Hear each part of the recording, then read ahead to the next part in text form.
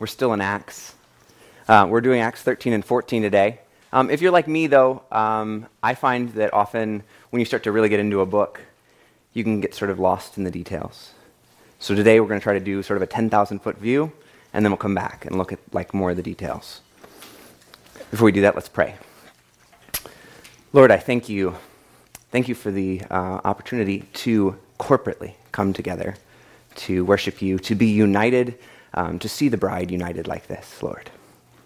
Lord, I pray that as we are gathered here, as I work through your word, that you would that you would be the one who would be speaking, that your word would be communicated well, that you would show us what you would have us see. In your name, amen. So just to recap, always, I try to come back to this. So the facets of what we saw in Pentecost reframe what we should be thinking as we go through Acts. So those 5 facets that we sort of looked at the beginning, as we looked at Pentecost. 1, God reclaimed the nations from the authority of rebellious angels. It's an inversion of Babel. And so that's a fundamentally significant thing. You know, what happens at Babel changes the world, and so now there's this inversion there. 2, the church corporately is the temple where heaven and earth overlap. They are the temple, they are the garden. And that in itself is just another crazy claim.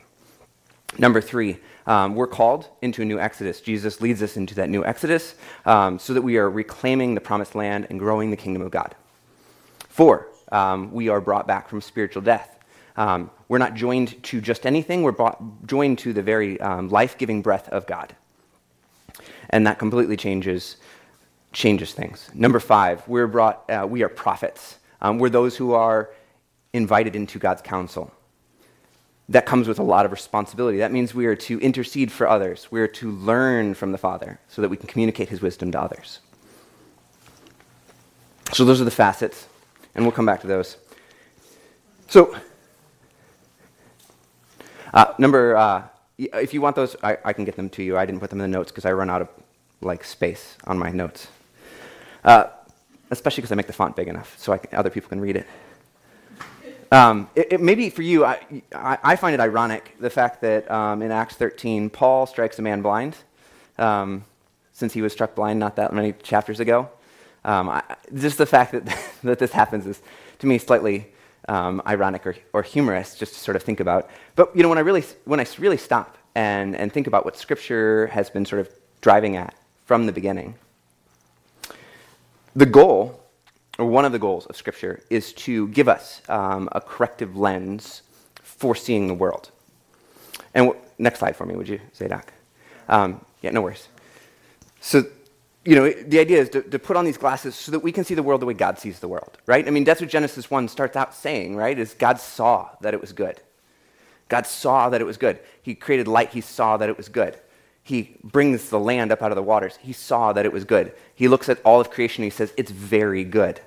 Eve, though, on the other hand, she saw that the tree was good. She desired the tree. And so she defines good and evil on her own terms, due to not just her, but that there's something else there. That snake is there in the garden, inviting her to not see the world the way God wants her to see the world, but to see the world some other way. So there's this constant tension just from the very beginning, which is there is this invitation to see the world for this way where we start to define things, or this way where God is the one who's truly showing us what the world looks like, what it truly looks like. And so you can see that, in so many stories, but just a couple. Jacob, he's sleeping, and he sees the angels ascending and descending on this ramp, this staircase. And he wakes up and he's like, whoa, this, where I am right now is so amazing. He doesn't look and go, well, I don't see that thing, so therefore it's not real. He goes, no, I got a revelation of something that is greater than just the physical world. Balaam's donkey has a revelation. Again, an ironic story from the standpoint of the prophet is supposed to be the one who sees things more clearly. But the donkey is the one who sees more clearly in the story. And he's like, come on, Balaam, do you not see? And finally Balaam sees. It's okay, there is a way to see the world. In each of these stories, we are being invited to say, look, you can look at the physical world And you can look at just the physical world, and you can say, this is all there is. But in each of these stories, there's more than just the physical world. So we're being invited to see that, to see through God's eyes, to get that corrective lens. Micaiah has this vision. He goes to King Ahab and King Jehoshaphat. They're talking about going to war. And Micaiah says, don't do it. Like, the reason that you're going is because these false prophets here are telling you to go. But they're telling you to go because there's a deceptive spirit that's misleading you. And they don't listen. Right? You go to 2 Kings 6, you have Elisha and a servant. They're surrounded by the Syrian army. And they look out, and the servant's terrified. And Elisha says, Lord, show him the true reality. And he sees beyond just the physical world. And he goes, whoa. Like, he doesn't go, well, that's not really part of the world. That's something else. He's going, no, like, there's something beyond what I can see that is part of creation. And just because I can't see it doesn't mean it's not true. So we get to the same type of idea when we come into the New Testament. Matthew 9, we have the first two people who call Jesus the Son of David are blind men. They recognize the reality that even without sight, they can see what's true. They don't need their physical eyes to be able to recognize the reality. Acts 7, Stephen sees this revelation. He looks up and he sees something, and he's recognizing something that is more than just the physical world around him. And so in the same way, when we get to Paul, Paul is blinded so that he can have the revelation. He needs to look beyond just the physical world to see something more. And so then when Acts 13 happens, we recognize that this blinding isn't just something that is sort of like Paul just being cruel. He is in the same way sticking to this tradition of saying, look, I want you to see, to have the revelation, to look past just the physical world. Don't let the physical world so define what you know is true that you can't see anything else. So I've included a Calvin and Hobbes here because I like comics and I felt like it was fitting for this one. For those who aren't familiar with Calvin and Hobbes, Calvin's a 6-year-old little boy, and his stuffed tiger is normally inanimate unless he's alone, in which case the tiger talks with him. So Calvin says, I saw a cloud that looked just like me. Hobbes goes, really? Calvin's response, there was my head, huge and white, floating in the ethereal blue. Obviously, it's a sign. Hobbes, of what? Calvin, very peculiar, high-altitude winds, I guess. Hobbes, science kind of takes the fun out of the portent business. Calvin, some sort of cumulonimble thing. So in our hope, or our desire to not be duped by the things around us, we lean on science to prevent us from being to be misguided. So we end up, sort of sounding like Scrooge. In the Christmas Carol, Marley comes to him, the ghost of Marley comes to him, and he goes, you're just a piece of misdigested food. Right? So our goal here is we want to see the true reality, all of creation. What we want to see is that. And there is an answer. It's not to listen. There is one voice, and only one voice, who can show us the true reality. And that's God. And that's from the beginning. He is the one who can pull back the curtain and give us the revelation to see what is really going on. So I want to look, again, just 10,000-foot view, Luke and Acts. Because again, Acts is, in many ways, Luke 2. So if you look at the structure of Luke and Acts, Luke 5 through 9 has Jesus constantly in Galilee crossing back and forth over the waters. He's calming the waters. He's visiting all of the Gentiles. He's just back and forth, back and forth. Then Luke 10 through 19, that's where he sets he's headed towards Jerusalem, but he's not there yet. And so he's in Judea and he's in Samaria. And as we've talked about before, that's in many ways northern and southern Israel. Like, that's the way those start to be talked about. And so he's all over Samaria and Judea. Then 19 through 22, Jesus is specifically in Jerusalem, and there's a major focus on Jesus as the contrast between the temple and Jesus. This is the contrast, the true temple and the false temple. The pivotal point here, again, is the cross, resurrection, and ascension. Those are Luke 22 to 24 and Acts 1. So those, again, overlap. Right comes after that is Pentecost. And those two events, you'll notice the structure, those are the, in the pivotal moments. Like, these are the things that everything changes because of these two events.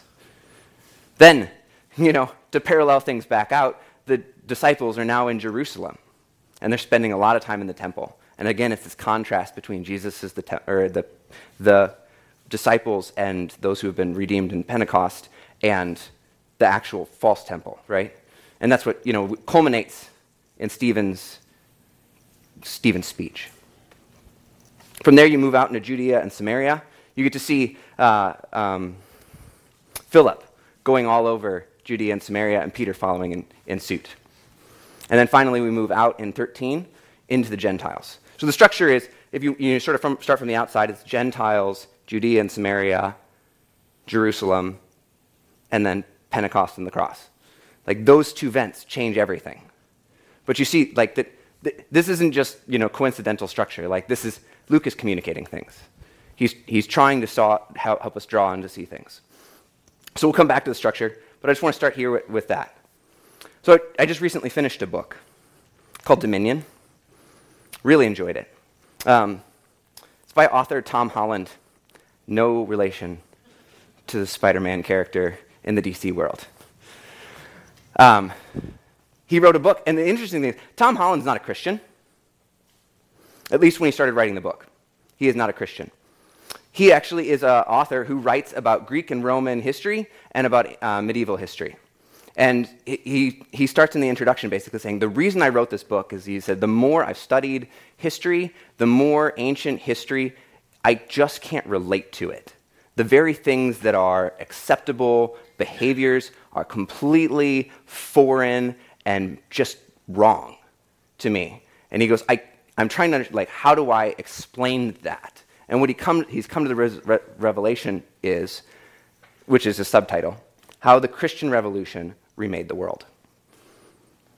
Not a Christian, and he recognizes the reality that there's only one thing that it can explain where we are today.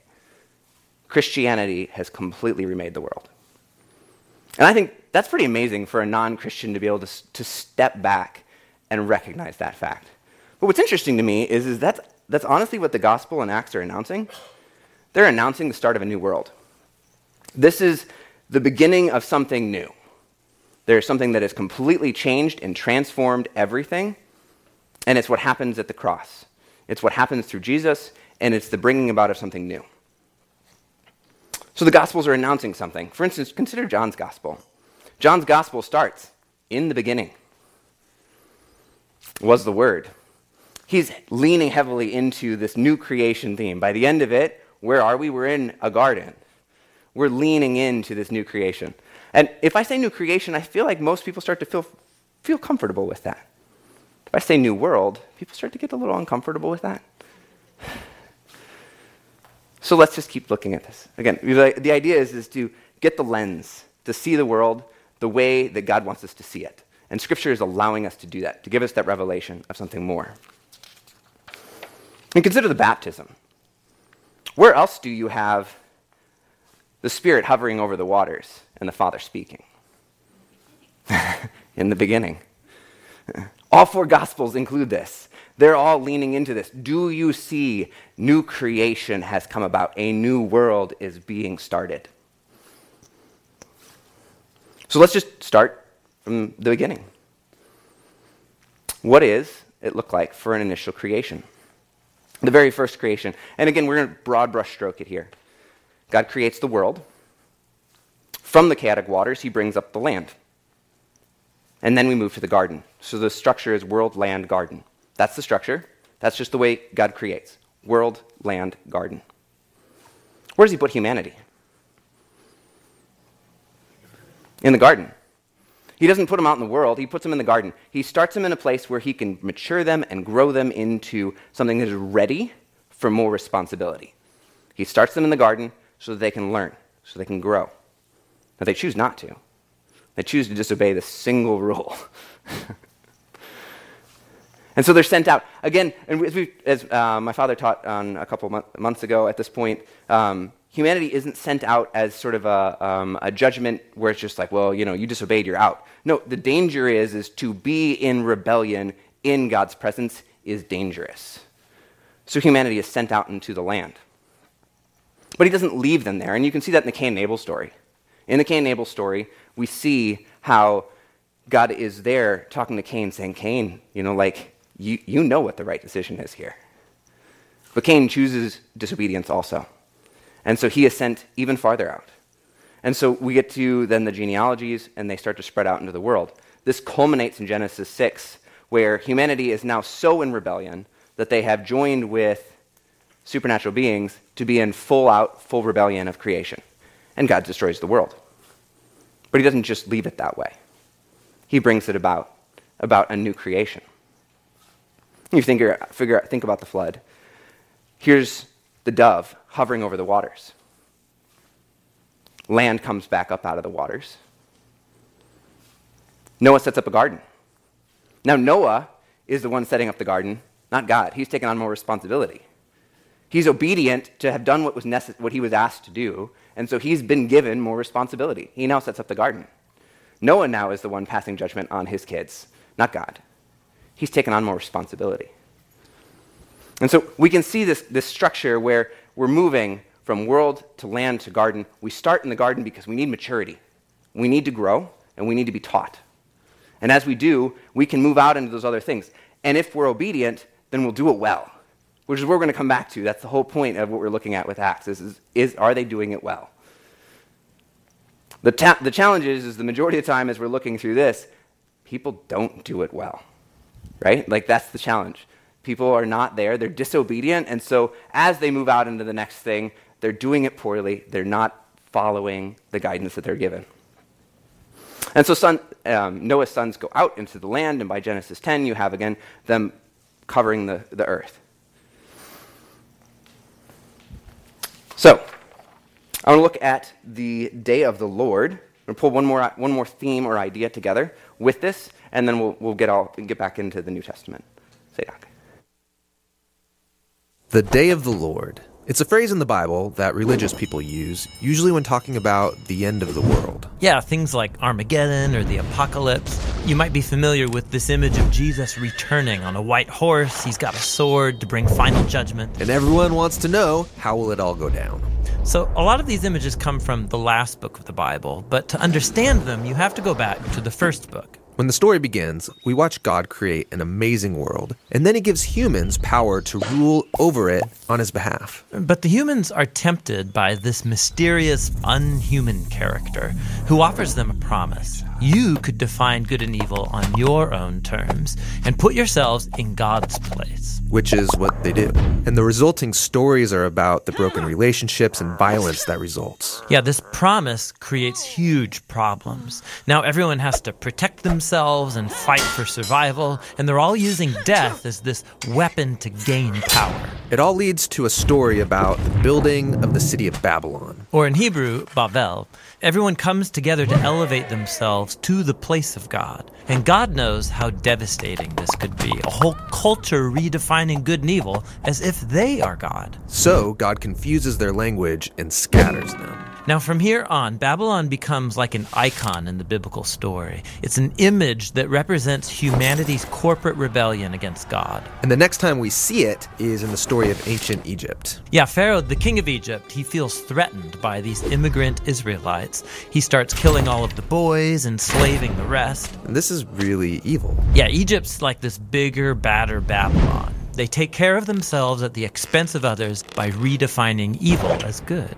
And so God turns Pharaoh's evil back on him. His pride drives him forward, and he's swallowed up by death. Now, after this great deliverance, the Israelites sing a song about how God is their warrior who liberated them from evil. And the Israelites referred to this moment as the day. The day they were rescued from a corrupt human system. And every year since then, the Israelites have celebrated the day of their liberation with this symbolic meal of a sacrificial lamb. It's called Passover. Eventually, Israel comes into its own land, have their own kings, and they face new enemies. So that past day of the Lord, celebrated every Passover, begins to generate hope that God will bring the day again to save Israel from new threats.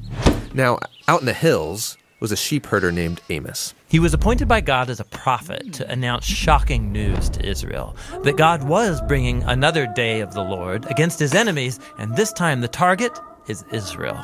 What? Sadly, Israel's leaders had also redefined good and evil for themselves, resulting in corruption and violence. So God's people have become like Babylon. The oppressed become oppressors. Babylon seems like a trap no one can escape. And so the day of the Lord comes upon Israel. They're conquered, taken captive into exile, and from then on, Israel suffered under the rule of continuous oppressive empires. This is the story Jesus was born into. Yeah, in his day, the oppressive empire over Israel is Rome. So, is Jesus going to confront Rome, take him out? Well, no. Jesus saw the real enemy as that mysterious, unhuman evil. The evil that's lured Babylon, Egypt, Rome, Israel. All humanity has given in to evil's promise of power. This is what Jesus resisted alone in the wilderness when he was tempted to exploit his power for self-interest. But he didn't. And after that, he started to confront the effects of evil on others. Yeah, he started saying that he was going to Jerusalem for Passover for a final showdown to confront the evil of Israel and Rome by dying. Dying? I mean, that feels like losing. Jesus was going to let evil exhaust all of its power on him, using its only real weapon, death. Jesus knew that God's love and life were even more powerful, that he could overcome evil by becoming the Passover lamb, giving his life in an act of love. And something changed that day. When Jesus defeated evil, he opened up a new way for anyone to escape from Babylon and discover this new kind of power, this new way of being human. If you want the rest of that, that's on YouTube. Bible Project, Day of the Lord. I'm just going to stop right there. So, the Day of the Lord has the imagery of the end of the world, and so we're going to look at why that's the case. The Day of the Lord is supposed to deal with the fact that all nations face this temptation to become like Babel and Egypt. They just become the archetypes for all the stories that follow. God has moved future events. He continues to do that. He's going to bring about liberation from evil. And what we see with Jesus is that he deals with the true root of the problem. Nothing more transformative than dealing with the true root of the problem. He's not just continuing to just wipe out nations for the sake of wiping out nations. He's come to deal with the true thing that really drives all of this. And so if we're going to see something as completely revolutionizing the world, there is nothing more revolutionary than what Jesus does. Amos comes and announces the day of the Lord on northern Israel, and sure enough, here we come into the Acts, and we see Stephen announcing, Israel's become nothing different. They have fallen to the same thing. They become just another Babel, another Egypt. And so how are we going to get free of this event? What are we going to do? So go back to the day. So the very first day that helps us to understand or recognize the other days that have come and how God has addressed this evil. Moses and the 10 plagues. The 10 plagues are nothing more, in one sense, are a decreation event, right? They are dealing with the three parts of creation, the water, land, and skies. Waters turn to blood, the land and animals die, and the crops are destroyed by hail and locusts. Skies, darkness over the land, and there was no light. It's an undoing, it's a return to that chaotic state that we started from. Creatures don't stay in their designated areas. The frogs come from the water, lice from the land, flies from the sky. So all of these things, they're continuing to start going places they're not supposed to. They were supposed to stay in their designated realms. They don't. Instead of creation of the firstborn humans, there is the death of the firstborn humans. So creation is being undone in this very event. So if that's true, if there is a decreation event, if the world is ending, then there should be a new world that starts. And sure enough, we do. We see Israel being brought through the chaotic waters onto the dry land. And God leads them to Mount Sinai, where he gives them a garden, the tabernacle. And so humanity starts there. Now they're going to go into the land, But when they go into the land, they choose disobedience. They go, no, you know what? It looks pretty scary. We're going to wait.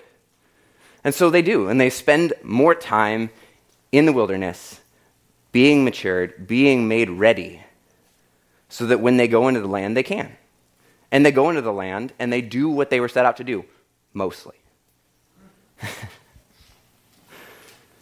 We get to the Judges, and we see how they're relating with the world, and it's a mess. They barely got, they got the land thing sort of done, but when they moved in the world, they have no idea what they're doing. They've just completely made a mess of it.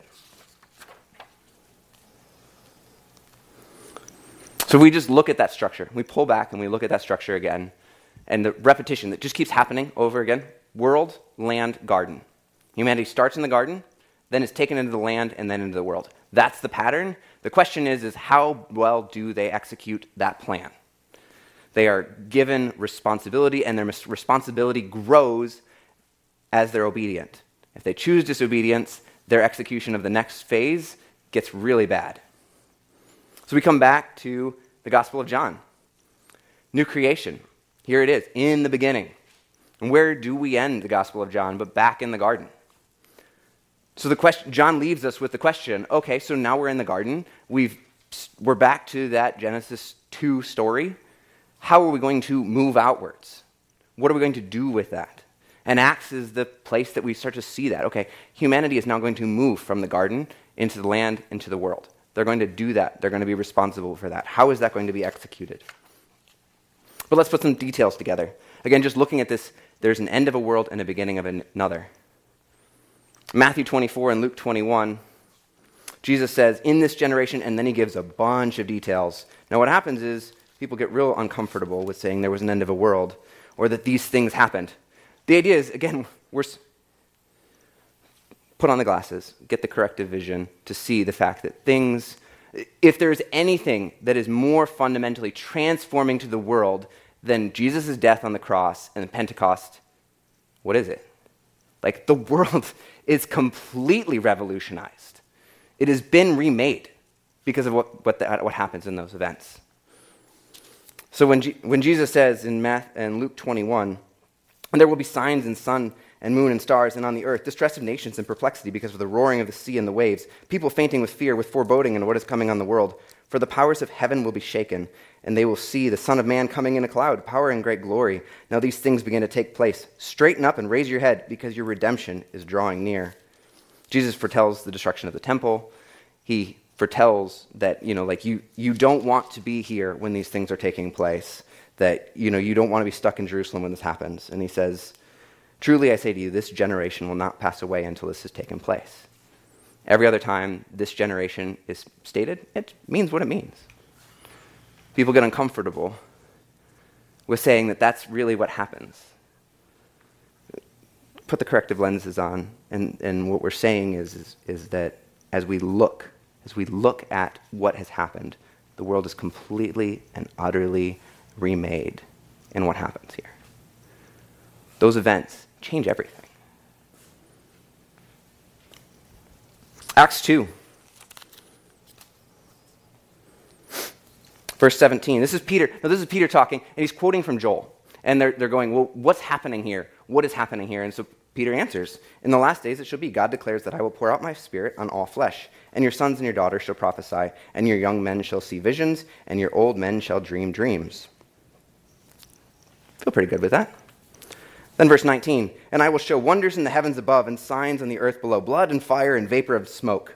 The sun shall be turned to darkness and the moon to blood before the day of the Lord comes, the great and magnificent day. And it shall come to pass that everyone who calls upon the name of the Lord shall be saved. Peter's like, do you see? The day of the Lord has happened. Things have been transformed. Things have been changed. But the gospel authors, what Acts is trying to show us is that they are living in the end of a world and the beginning of a new one. What we live now is in something different. They are trying to help us to see, do you see how much things have changed? And that's what Tom Holland is getting at with his book. He's going, you go back and you look and you realize what type of world that was. It's unrecognizable to us. What is acceptable behavior? What does power look like in that world compared to ours? What does acceptable relationships look like? They're completely unrecognizable.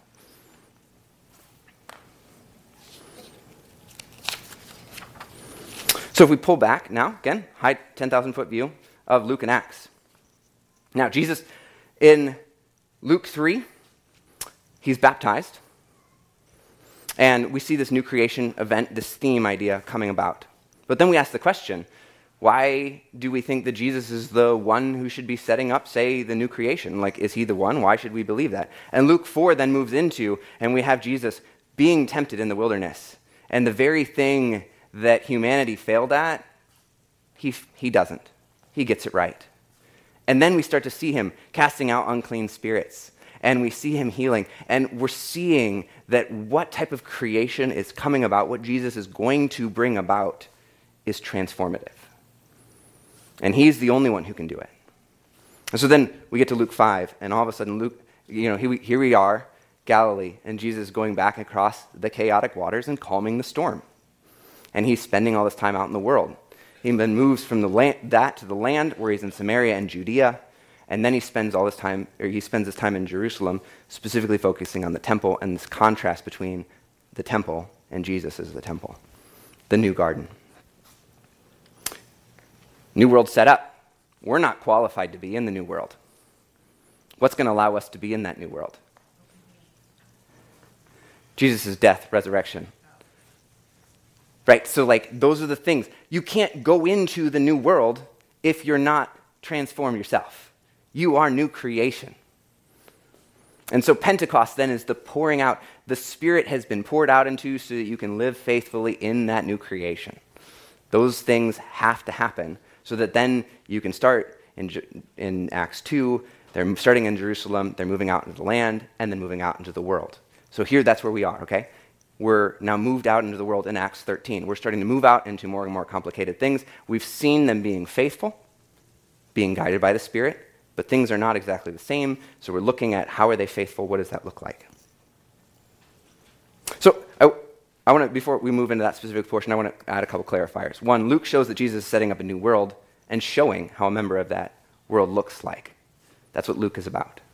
Acts is the body of Christ, moving out into the new world, learning more about how to live in this new world. So Luke is Jesus setting it up, but then Acts is about the body of Christ actually living in that new world. What does this new world look like? What are the rules? What are the boundaries? How are those things working? And the Spirit is guiding and teaching them how to do that.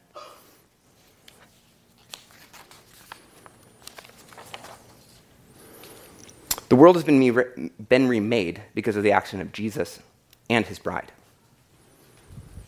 Now, another clarification here. It doesn't mean there isn't a future day when things are even more fully set right. However, if we are always looking to the future for the day when things are set right at the expense of action now as the part of the body of Christ, then we have missed our vocation. And this has been the challenge for many of the corporate church, which is we get so focused on, well, the world is going to end, so therefore, let's look forward to it. Yeah, the world ended, and a new one's begun a couple times. And each time, the humanity is invited to vocationally do something, not sit on the side waiting for it to happen. We are called to be active participants in the kingdom of God. Okay, so we're going to come back to Acts 13 and 14. But to do that, we're going to look at Acts 9 and 10 first. So I mentioned the fact that I think it's ironic. Paul strikes Bar-Jesus with blindness. So if you just look at the story of Acts 9 and 10, Paul is struck with blindness. He will be found at the street called Straight. When he's struck with blindness, they lead him by the hand. Paul preaches in Damascus, and he has to flee for his life because of the Jews. Paul then goes to Jerusalem, where he preaches again. He has to flee for his life. Peter heals a paralyzed man.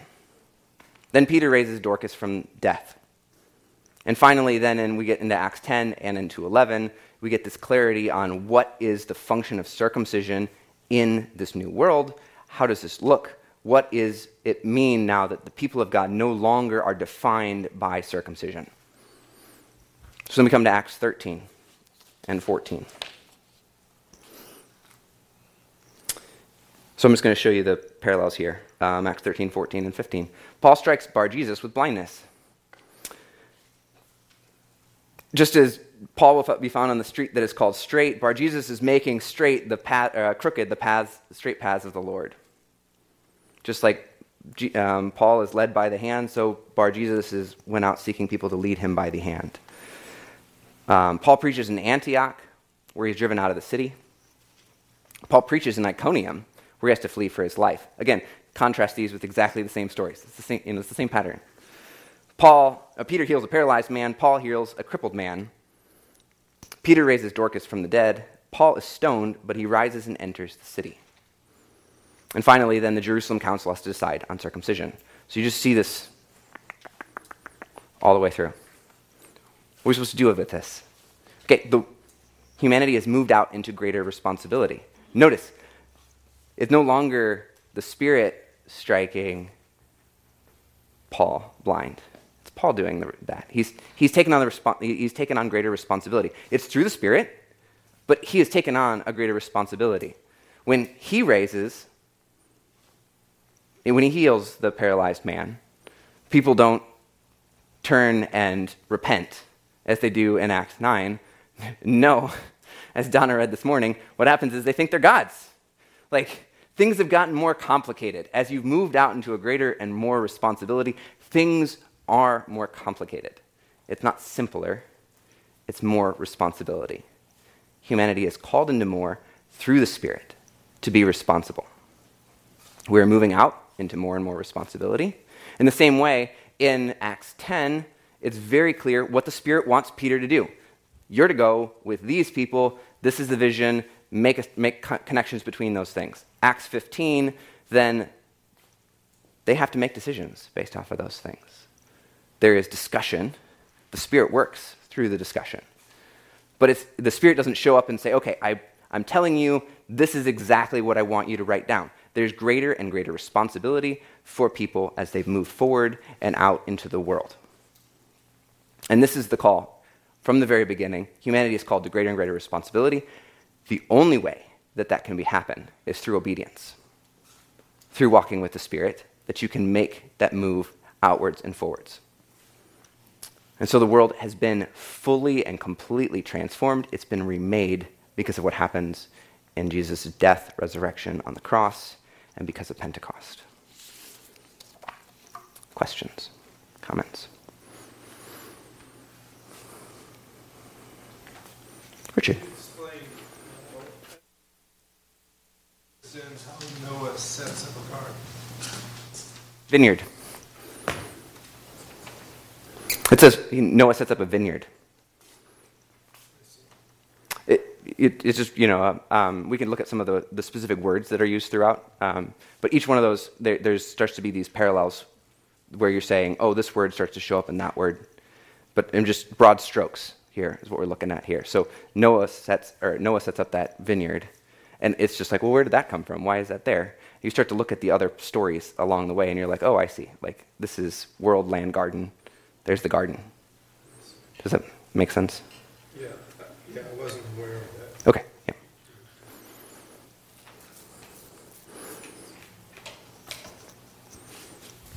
Others? Okay. Lord, I thank you because of what you have done on the cross, because of the pouring out of your Spirit, that you have made a new creation. You have made a new world.